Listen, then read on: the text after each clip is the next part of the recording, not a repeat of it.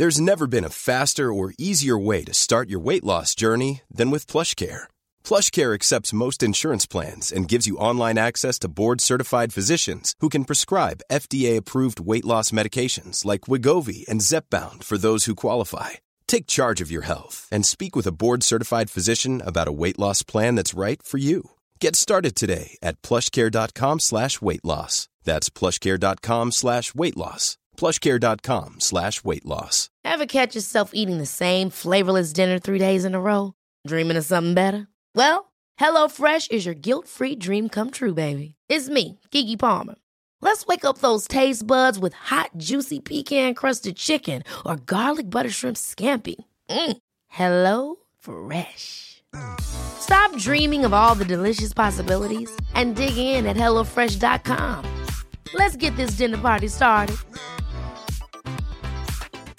Quality sleep is essential. That's why the Sleep Number Smart Bed is designed for your ever-evolving sleep needs. Need a bed that's firmer or softer on either side? Helps you sleep at a comfortable temperature? Sleep Number Smart Beds let you individualize your comfort, so you sleep better together. J.D. Power ranks Sleep Number number 1 in customer satisfaction with mattresses purchased in-store. And now, save 50% on the Sleep Number Limited Edition Smart Bed for a limited time. For J.D. Power 2023 award information, visit jdpower.com/awards. Only at a Sleep Number store or sleepnumber.com.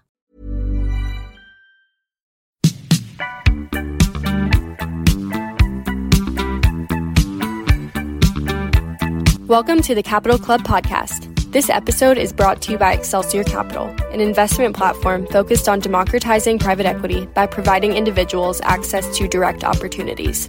To learn more about the firm and the Capital Club community, visit our website at www.excelsiorgp.com and connect with Brian on LinkedIn.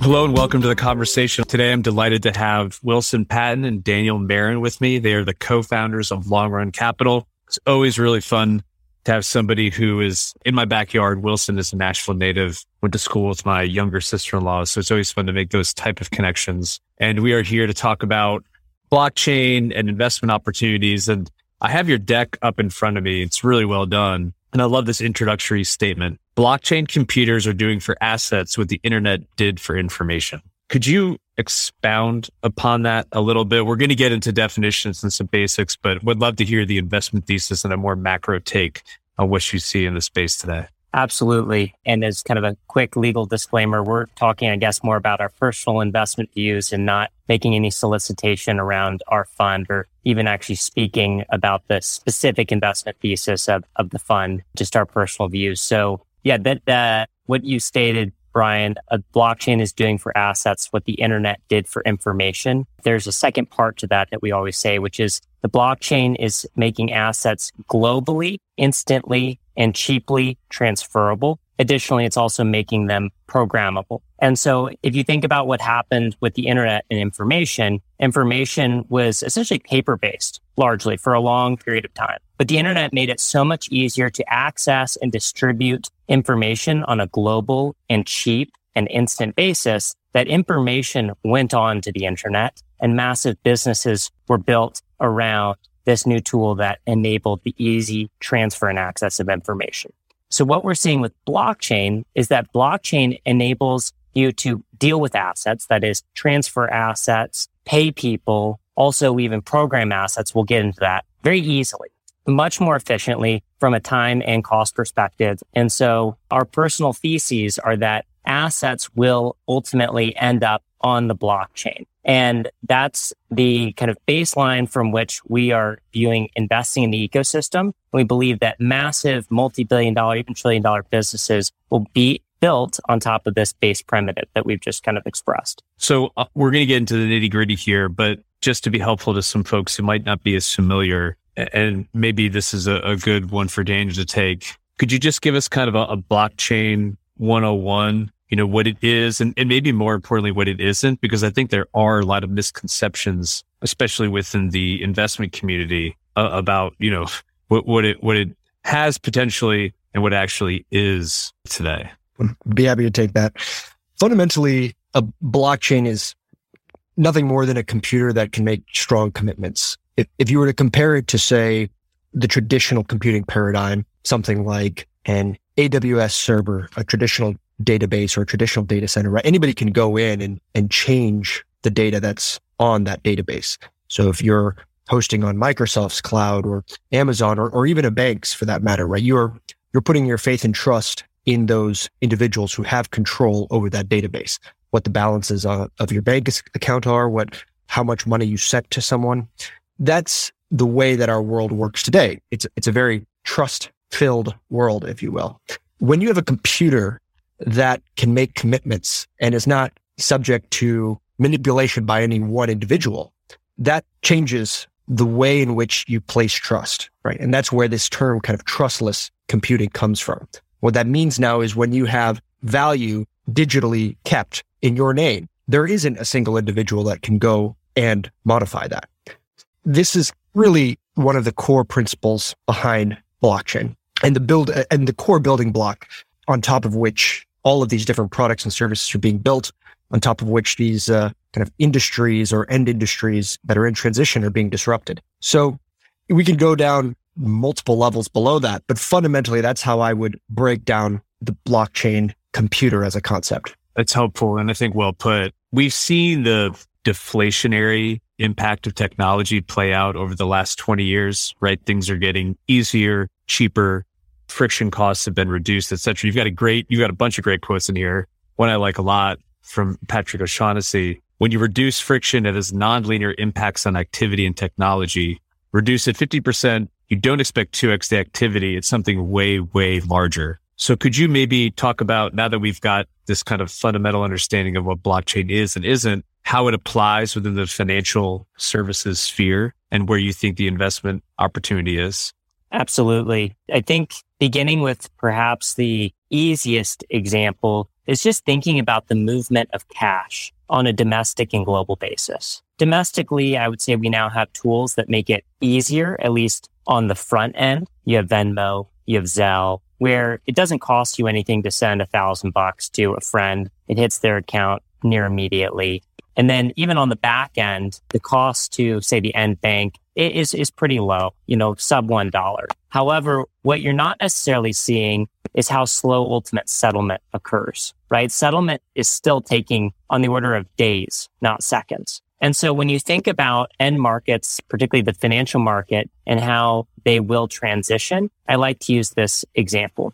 And I'm going to transfer from kind of thinking about the domestic transfer of cash to the international transfer of cash, because we do live in a global economic world. And so the ability to move cash, we're not even talking about liquid assets, but cash on a global basis is quite important. And so if you think about wanting to send money to Australia or Nigeria, and you're going to even a globally established bank like, let's say, Bank of America, it's going to take you at best a couple of business days. And at worst, it might be over a week.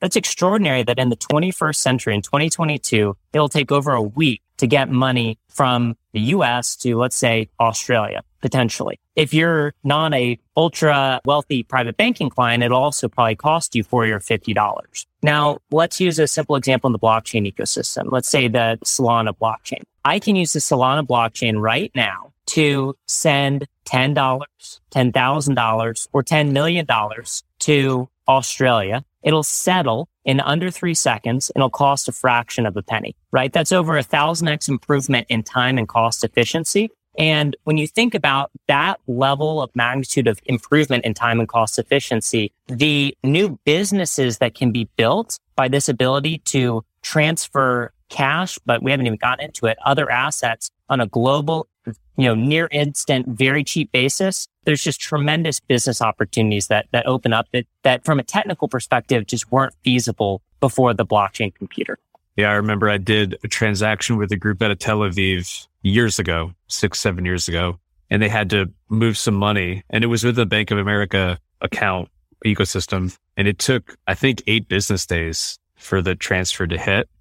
And I was talking about this last night with a friend. It's insane to me today that we still have to abide by this federal funds wire cutoff in order to make transactions occur, where I can, send a friend of mine in India money over WhatsApp today, right? And so this change is all coming. Could we take this opportunity to differentiate between, because we're kind of talking about transfer of assets, blockchain and crypto, maybe how they're different, but how they can work together? Because I think oftentimes they become muddled in people's minds and it can be a bit confusing. Yeah, for sure. The interesting thing, if we go back to the history of blockchain, the first real meaningful blockchain that came onto the market was the Bitcoin blockchain. And the Bitcoin blockchain proved that thesis that we discussed earlier, computer that can make strong commitments. It proved that remarkably well. Really, there were two core innovations, right? This proof of work algorithm in conjunction with this notion of public-private key cryptography. And the bringing of those two together and the proliferation of that in a pretty grassroots way through forums online created over time an appreciation for what this computer could do, and essentially an appreciation for the unit of account, which was, the Bitcoin that you can buy today, right? So the Bitcoin blockchain being unique and distinct from Bitcoin, which is the token that currently trades at north of $40,000. But when it comes to blockchain and crypto, it is very hard to separate them. In some ways, it's like saying, I believe in social networks, but I don't believe in Facebook.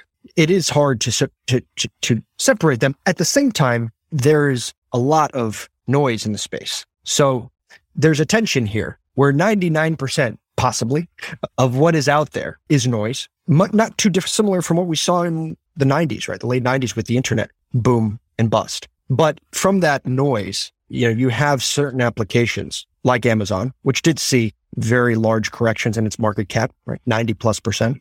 Today, continue to stay focused on its vision and deliver goods and services at a scale that no one could have imagined back at the turn of the millennium. So similarly, blockchain today, right, in and of itself is proving out every day in various applications.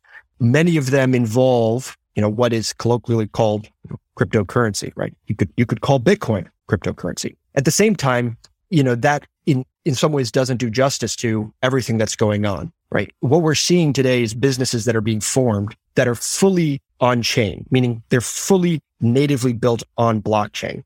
And what that does for these businesses, it doesn't only provide a really unique platform for their products to be built, but it actually creates a platform for new corporate formation and governance. So some of these businesses don't have a traditional entity. They don't have a Delaware C Corp that has equity that you can buy. All of their operations, all of their treasury, all of their governance, all of their employees directly interact with their blockchain-based protocols.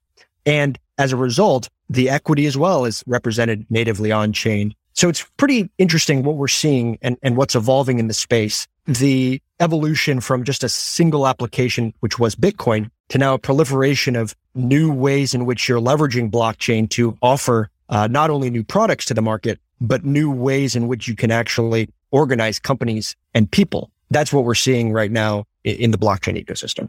And Brian, maybe to put a little bit more meat on the bones there, we would say that, within the crypto ecosystem, and Daniel alluded to it, there are legitimate businesses. And then there are, I would say, kind of businesses or applications and tokens that are more deriving value from like circular speculation. And what we're really excited about ultimately is those businesses, whether they're built natively on the blockchain or in a more traditional, say, Delaware C Corp, that are leveraging the blockchain to deliver a product or service that is fundamentally better, faster, and cheaper for a business or an end consumer. So for example, we're, knowledgeable of a traditionally structured business that's leveraging a blockchain to essentially construct HELOCs on the blockchain and then actually sell those on the blockchain. And it's involved with some larger, actually traditional banks who are purchasing those loans. And it's our understanding that they've reduced,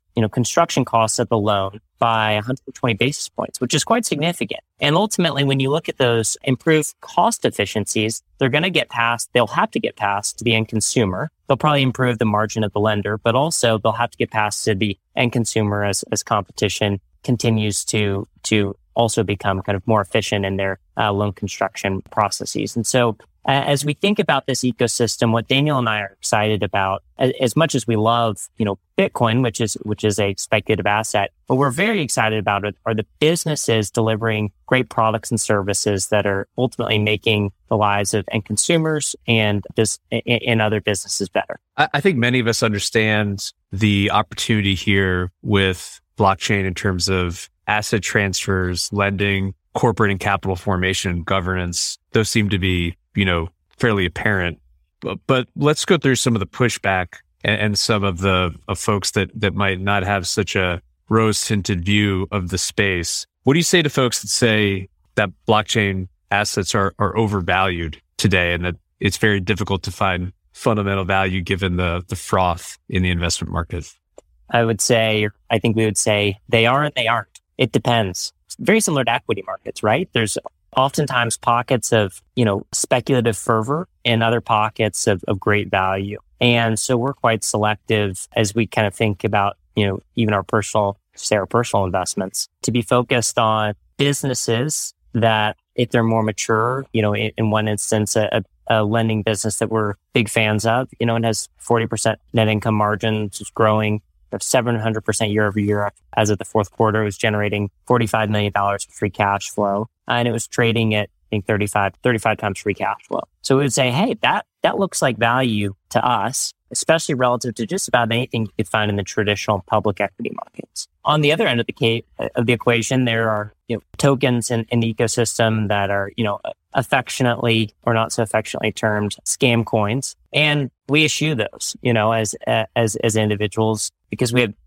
no interest in kind of participating in this circular speculation that certainly has made a few people rich, but has also made a lot of people poor. And so I think the criticisms are merited in certain respects, but I think you have to always be nuanced in your view of any market to understand that things tend to be more complicated than maybe they appear at the surface. And for any investor who values, cash flows and growth, I think that there are compelling investments within the blockchain ecosystem. So let's dive into tokens in particular. They've obviously had a huge run up in valuation and massive volatility over the last few years in particular. And you mentioned some of these scam coins and tokens that are in the marketplace. How can you, underwrite these from a fundamentalist value perspective when you're looking to make potential investments there? And are there only going to be 2 or 3 winners in this space and the rest are just going to go to zero? When it comes to tokens, right, I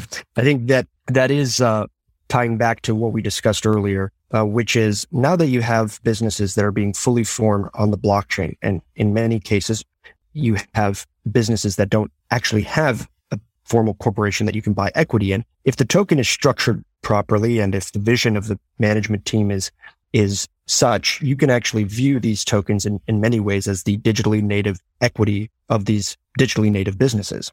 Some of them, just like a traditional equity, have a fixed supply. So if we think about the way in which you value an equity, what is it fundamentally? It's a set of contracts, right, that are written by lawyers that are then enforced by some jurisdiction. And that jurisdiction, if you're in the US or if you're in France or in Australia, has its own rules and regs. Similarly, for these businesses, there's still a set of contracts, right? They're smart contracts. They're not written by lawyers. They're written by engineers, and they're not enforced by the government directly. They're actually even more directly enforced by the underlying blockchain. So that digitally native equity, we would call a token, we think you can do a lot of the same research and analysis that you would do on a traditional asset that is accumulating cash flows. And you would do that by, say, looking at the management teams, looking at the product roadmap, looking at where is the product today in terms of its product market fit? What kind of customers does it have? What are the competitive barriers to entry, the moats that these businesses have? We even look at things like the amount of revenue that these protocols are generating per employee. And in some cases, it's astronomical what they're able to accomplish. So as it pertains to the underlying valuation methodology, it's quite interesting. In some ways, it operates like a private market. In other ways, a lot of the information is publicly available. But that's where the kind of magic happens. And that's where you have to roll up your sleeves, because there isn't a formally audited financial statement once a quarter that these businesses are issuing. On the other hand, their bank accounts effectively are available to you 24/7. If you go onto the blockchain, you can see what are the transactions that are happening today. And then deciphering those is another question. Once you build out a picture of each of these businesses and you understand and you try to accumulate all of the data that's available to you from the different wallets, you can start to build out financial pro forma. You can see what their expenses are. And at the end of the day, you can get to that bottom line with varying degrees of accuracy. And that's kind of the framework and the basis on which you could do now your various analyses, whether they're discounted cash flow analyses or your price to earnings analyses. And I think that's the world in which we're operating. It's just been happening over the last few years, and we believe it's going to happen more and more in the next 5 to 10 years. Will we see more or less volatility on a go-forward basis within the token world? We're recording this April of 2022. There's the phrase that, scams pump the hardest. So I think that occurs in the traditional equities markets and that it will occur here. I think we will see volatility in this space, but as the markets mature and as valuation frameworks become more widely adopted, I think it'll be natural to see that certain offerings, if you will, in the market will see potentially less volatility. But just as we see volatility today in the public equities more than we've have imagined over the last decade, right? I think we're going to see, similar things occur in this market over time. There will be volatility, probably not to a much lesser degree than what we saw over the 10 years, but maybe to some degree. I mean, if in volatility you think that there will be similar gains to be had by looking at some of the other ways in which tokens have performed, if there's no merit or no basis under which their business is delivering sustainable products and services, I think we'll continue to see extreme volatility in those cases. And in the cases where there's real sound value that's being delivered to some end consumer, sure, there will be volatility, but I think there's always going to be some reversion to the mean that occurs over a long enough period of time. So looking out 3 to 5 years, Bitcoin and Ethereum still the market leaders in the space? Your personal opinion? So Bitcoin, as Wilson mentioned, would sit in a very unique category of being a speculative asset, one that we don't dislike, but it fundamentally cannot be valued on a way in which you would value more traditional business. Right? It doesn't produce anything for you. If you have one Bitcoin, it will always be one Bitcoin, and it's very much as Buffett likes to call gold. Right? You can look at it. But it's not going to be like a farm. It's not going to be like a business. And so Bitcoin has that as just a fundamental basis, and therefore any valuation framework would have to be one that fits within that paradigm.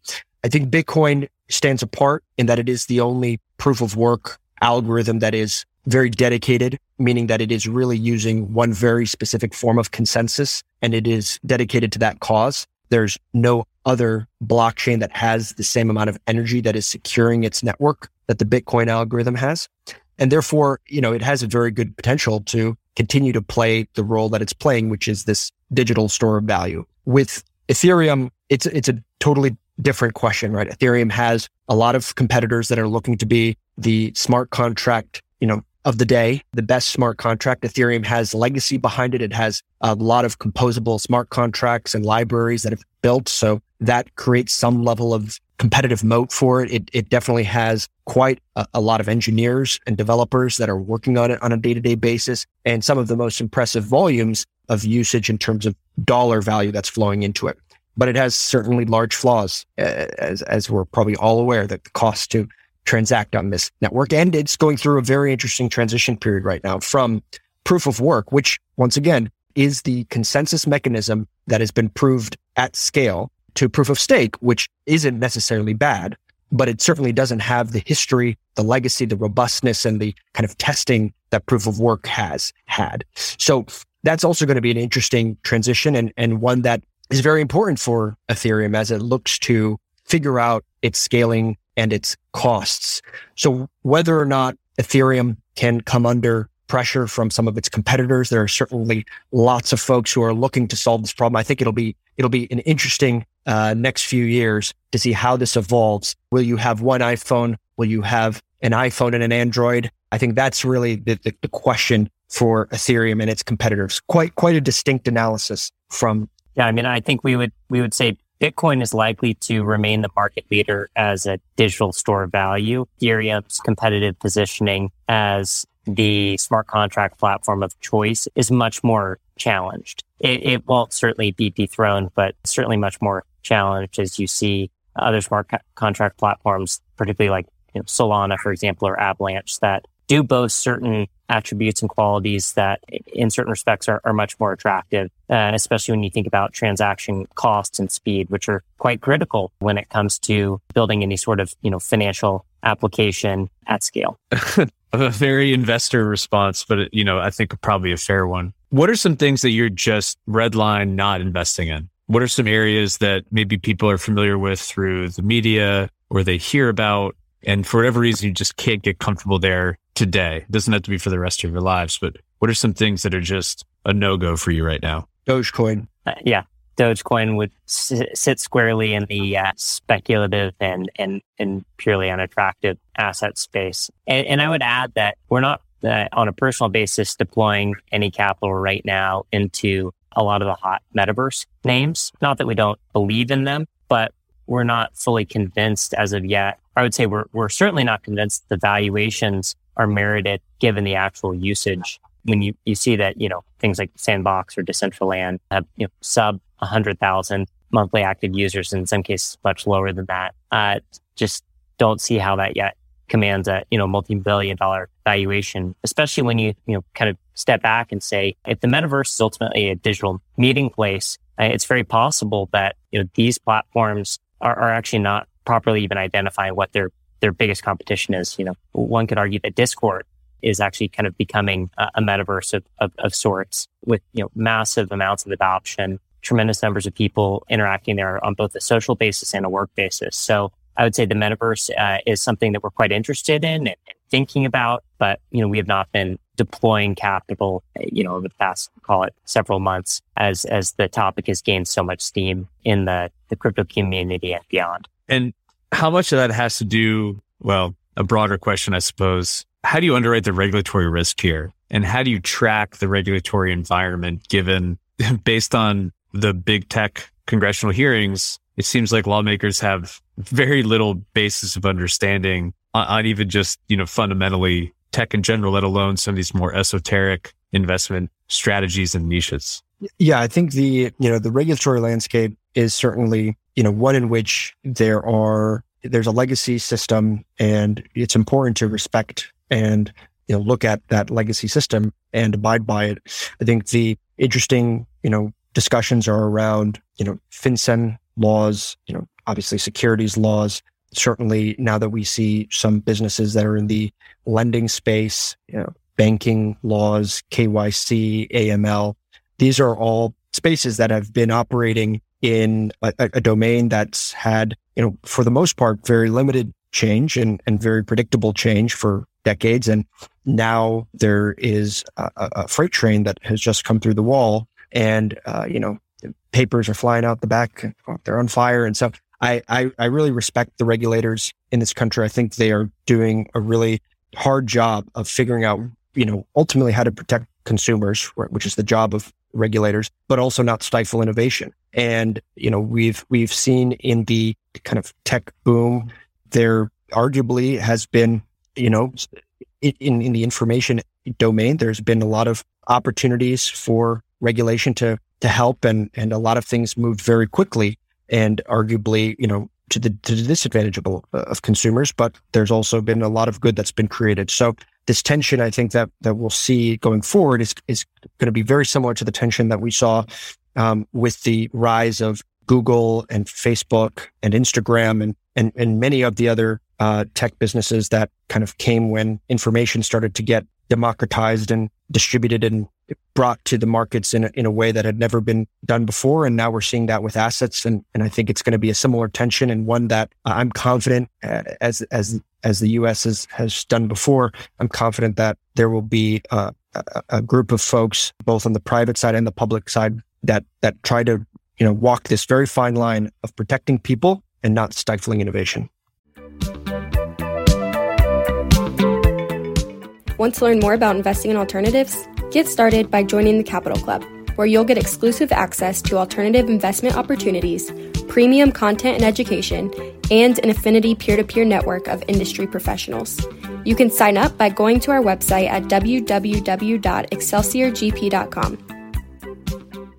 A political answer to a political question. So let's, Brian, we can get a little bit more specific there. I would say specifically, Biden's executive order was viewed broadly as actually bullish for the crypto community. There was no mention of, and certainly no commendation of Gary Gensler and the SEC, which has taken a harsher stance towards the community and the industry. Additionally, Daniel and I have had conversations with individual senators and have been actually quite impressed by the knowledge that they've demonstrated about the ecosystem, their intellect and ability to get up to speed quickly, and their desire to protect consumers, but also ensure that innovation continues. So, there, I would say, are a couple of reasons to believe that regulation is actually heading in the right direction. I would add that the Democratic Party, which was, largely kind of more adversarial to the crypto ecosystem, has certainly changed its tune a bit.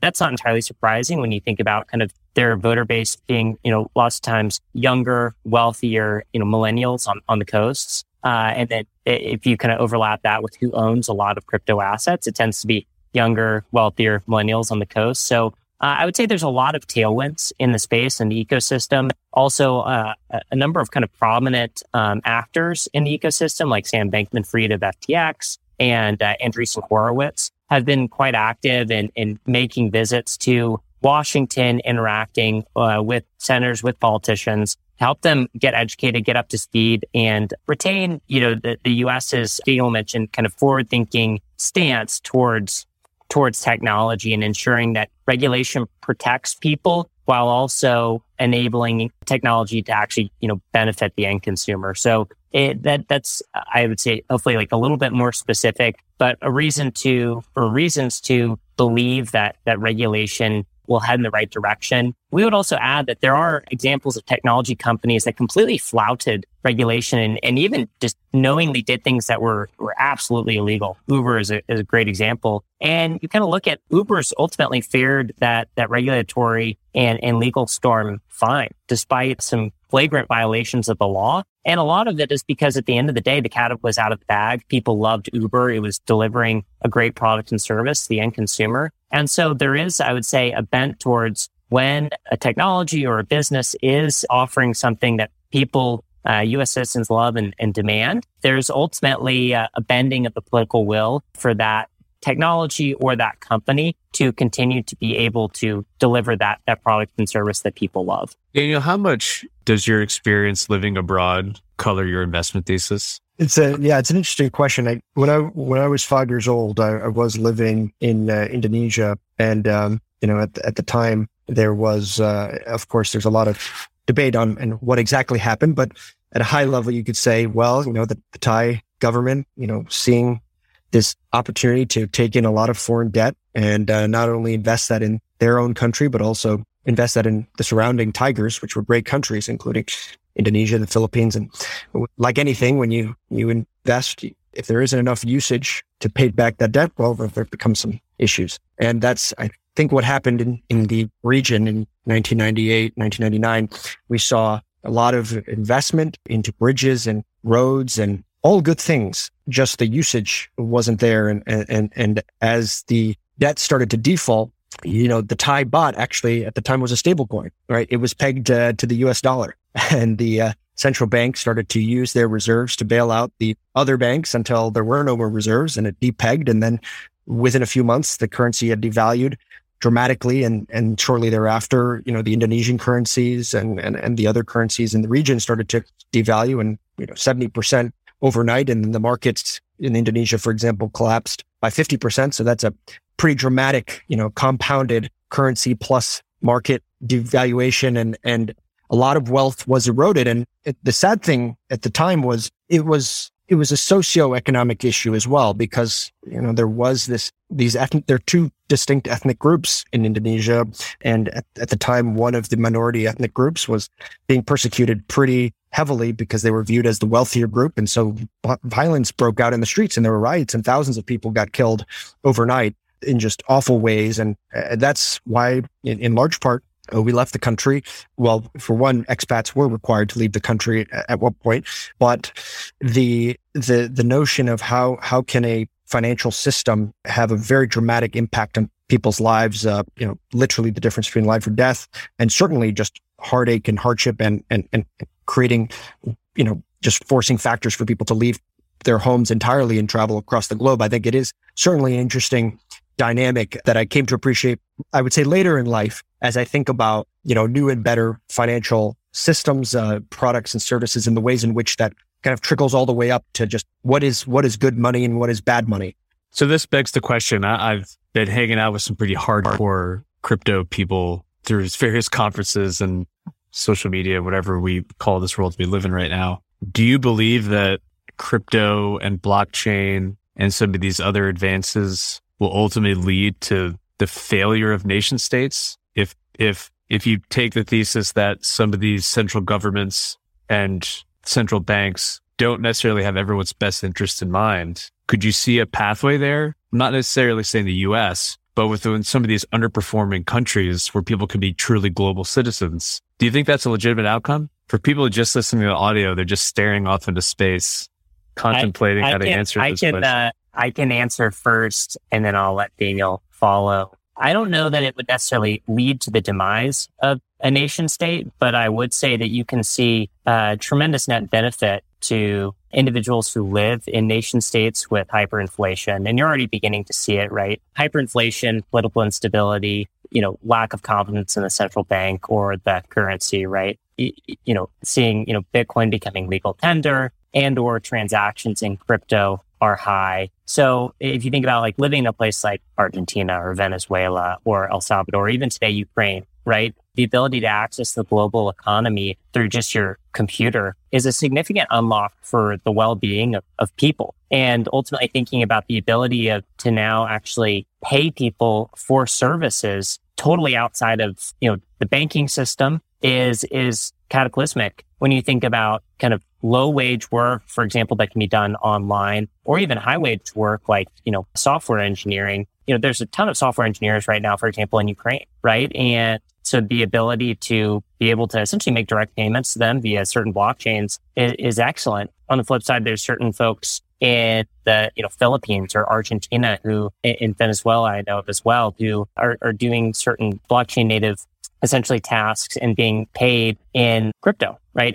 Via tokens. And they're making, call it double their living wage. Now, some of those jobs they're doing, it's not clear potentially right now how sustainable they are. And I always want to give a fair glance as to what's occurring in the ecosystem. A lot of times, one of the biggest examples is actually playing this game called Axie Infinity. And it's unclear whether some of the token structures in that game and compensation structures for individuals playing that game can endure. All that said, I think it's proven an important kind of principle, which is there is cheap labor that has access to the internet that can essentially perform certain tasks and be paid, via the blockchain. And that's a tremendous unlock when you think about, places where there's hyperinflation and high unemployment, the ability to, put those people to work via the internet and then pay them via the internet, particularly the blockchain. So I think, will it lead to the demise of nation states? I certainly wouldn't authoritatively say yes, but I do think it empowers individuals in nation states that, as I think you mentioned, are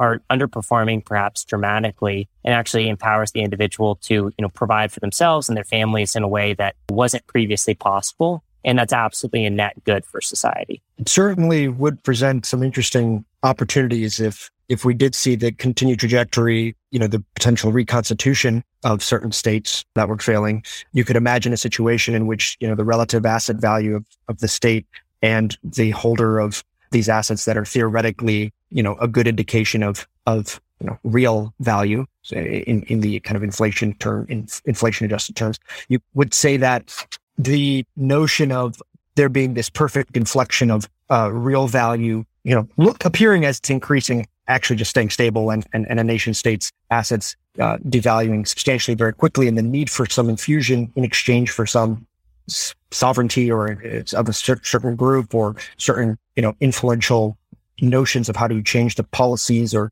of what you would do regulatorily to potentially, create some change within that nation state in exchange for that infusion, effectively, not to be too overt, but buying a country, would that be possible? And for the betterment of the country too, in many cases it is a minority group that does actually have outsized influence on a state. And so it would be interesting to see, assuming that it was with the right intentions, would there be the opportunity to reconstitute some of these, failing nations? That it is a very interesting question. Yeah, I'm just not sure the value proposition in some of these countries of shared defense, right? Or the military correlating with taxes. I think you're going to see massive migration across large swaths of the world, just my opinion. And this is going to enable that migration, kind of like what you're seeing play out in Russia right now with a lot of this tech population and kind of younger folks looking to migrate out. I think we're going to see more and more of that. So I think I've asked you enough unfair questions, but I really appreciate the time. I'm going to leave this with just one more, and I want one from each of you. And this is not an endorsement, but what do you think are the most exciting investment idea that you have right now as of today? What's the most exciting place to put capital in your opinion? We'll start with you, Daniel.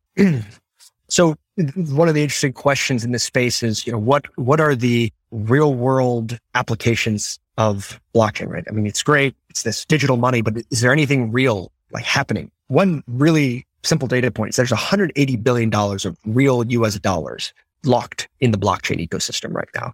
And I'm just talking about stable coins that are in some way or another pegged to the US dollar or actually represent real US dollars that are focused on this ecosystem and cannot be used in any other ecosystem. I think that's a really interesting data point. And as a result, I think we're going to see over the next 5 or 10 years, certain opportunities that are going to bring more real world assets, specifically real debts and real opportunities to tokenize these debts. There are certain protocols that are doing a great job at that. One of the ones we like to talk about often, it's just one that has a really impressive balance sheet. It has a pretty big moat. It's not an endorsement, but just in terms of its products, its services, how it's offering its product to the surface, MakerDAO would be doing a really interesting job of creating something that, could theoretically play a big role in the transition from more and more real world assets to this digitally native blockchain ecosystem. And putting a little bit of financial meat, I actually was referencing MakerDAO earlier. If you look at kind of fourth quarter of last year financials, it grew revenue 700% quarter year over year. It was generating $45 million of free cash flow, trading at about 35 times that. And relative to pretty much any fintech stock trading on the NASDAQ, looked quite attractive. Again, not an endorsement, but in our kind of personal opinions. And so, one other earlier stage business that we find interesting, again, not an endorsement, is a business called the SSV network, and the token there is SSV. And we are quite interested in this business. And essentially what it does is it provides quote unquote decentralized staking services within the Ethereum blockchain ecosystem. And without going into too much detail, you can quote unquote stake Ether as a holder of Ether and earn a yield associated with that. But when you stake that Ether, there are certain responsibilities that the person actually managing that Ether has. And if they don't effectuate those responsibilities, then you can lose a portion of your Ether. And so essentially what SSV is doing is it is allowing somebody with, say, 2 Ether or 3 Ether or 4 Ether to disperse their Ether across several different individuals or institutions who are providing the staking service and enabling you to access that yield. And so that as an individual reduces your risk of loss associated with some mismanagement of the Ether. But for the Ethereum community, the value proposition is quite high because it quote unquote decentralizes who is actually conducting this staking function. And as anybody kind of familiar with the blockchain ecosystem is aware, decentralization is kind of a core cultural and intellectual tenet of the ecosystem. And so we would say SSV is working kind of directionally in the best interest of those customers that it would have who are staking Ether. And it is also working directly in line with kind of the cultural ethos of the Ethereum community and the broader crypto community. And so I think right now it has $1.4 billion of Ether being staked through it, and, give or take a $200 million market cap. So we would say, as we kind of back into some back of the envelope math and where it could ultimately scale to, especially with a lot more staking likely to occur over the coming months with the merge from proof of work to proof of stake. We think that it's a pretty attractive value proposition, certainly more of a venture-like investment, but one that we think could render, attractive risk-adjusted returns. Well, I want to thank you both for the time. It was great. We might have to do a part 2 because we didn't get through all my unfair questions. I have a lot more to throw at you. If people are interested in connecting with you to learn more about the work you're doing and maybe just pick your brain a little bit on the space, what's the best way for them to get in touch? Absolutely. You can grab us, and we're glad to include, I'm glad to include my email on the podcast description, but you can email me at wpatton, Patton, at longrun.capital. And we're glad to interact, answer questions, collaborate with other people in the space. We really enjoy helping people understand the ecosystem. There's a lot of terminology that initially is difficult to understand, but at the baseline, this is just another computer that enables businesses to do really cool things. And, we want to help people understand that. And so, you can email me and then, connect with our team via that. And we'll include contact information in the show notes as well. I want to thank you both for taking the time. It was great, super educational, and I wish you the best of luck moving forward. Brian, thanks very much for the opportunity. Yeah, thank you. Thank you for joining us for today's episode of The Capital Club. If you enjoyed what you heard in this episode, please like, rate, or leave us a review, and stay tuned for our next episode coming soon.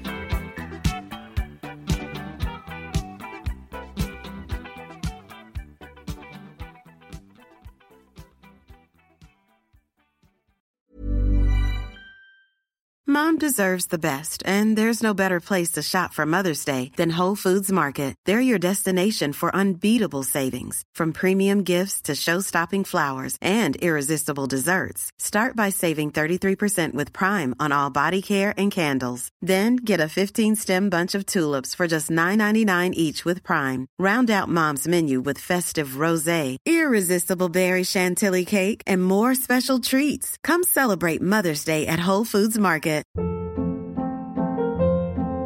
Hold up. What was that? Boring. No flavor. That was as bad as those leftovers you ate all week. Keke Palmer here, and it's time to say hello to something fresh and guilt-free. Hello Fresh. Jazz up dinner with pecan-crusted chicken or garlic butter shrimp scampi. Now that's music to my mouth. Hello Fresh. Let's get this dinner party started. Discover all the delicious possibilities at hellofresh.com.